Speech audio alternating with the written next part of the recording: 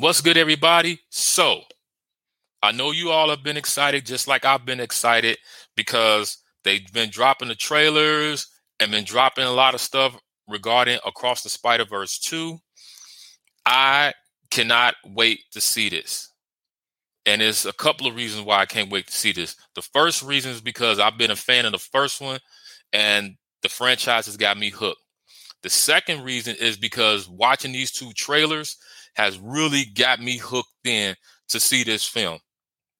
You know, I saw these two trailers and I was like, oh shit, this one looks like it's going to be really serious than the last one. The last one was like the first one was him being introduced as Spider-Man and taking on the responsibilities. But now I see in this second one, looking at the trailer, is that he's going to be challenged now. Now he's going to have to step up to the plate to prove that he is worthy of being Spider-Man. So let me give y'all the premise of the film, and I'm going to give you my thoughts. It says, when Miles Morales is unexpectedly approached by his love interest, Gwen Stacy, to complete a task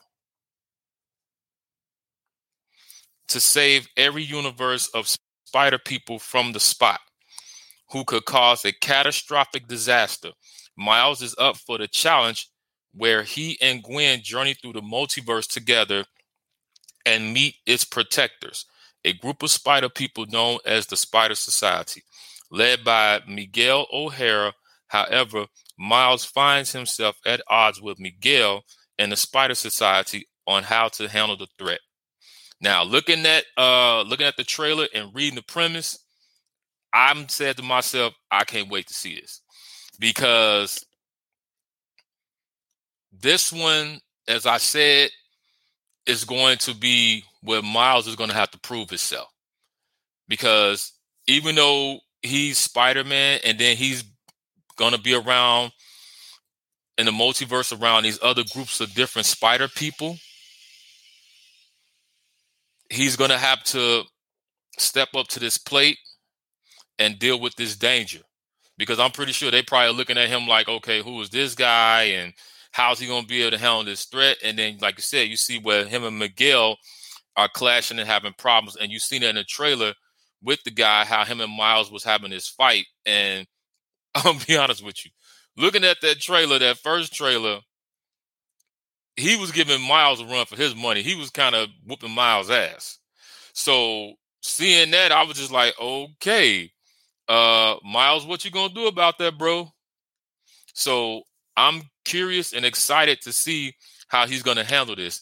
And not only that, but all the different spider people that they have that they're going to be introducing up in here. One of them is Spider-Punk, who's going to be played by Daniel Kaluuya, the guy from Get Out. And if you guys don't know who Spider-Punk is this punk rocker type Spider-Man that is really cool, you know, with the guitar and everything. So he's going to be a part of it as well. So, and having Daniel Kaluuya a part of that is really cool too, because Daniel Kaluuya is a really great actor who's been doing a lot of things, making his name in Hollywood. So adding him to the cast right along with Miles and everybody else is going to really be interesting to see this. So, you know, the first story was really good. The second one, I'm excited to see what route they're going to go with this and how they're going to put this out there and which directions they're going to go. Because like I always say in my videos, the story is key. And I don't see where Sony is going to drop the ball with this. You know, I feel like, well, I'm going to say I feel, but I'm hoping that they keep this thing going. If they keep pumping out good stories and they keep everybody around who makes these franchises and make this franchise and make the story click, they should be okay from that. Because we've seen before how studios come in and want to make these changes and start to piss us as the fans off. So I'm hoping that Sony doesn't do that.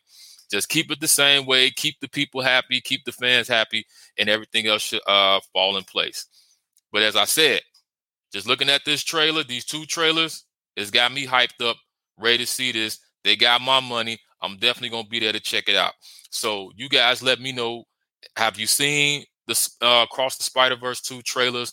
Let me know how y'all feel about it. Let me know your thoughts about it.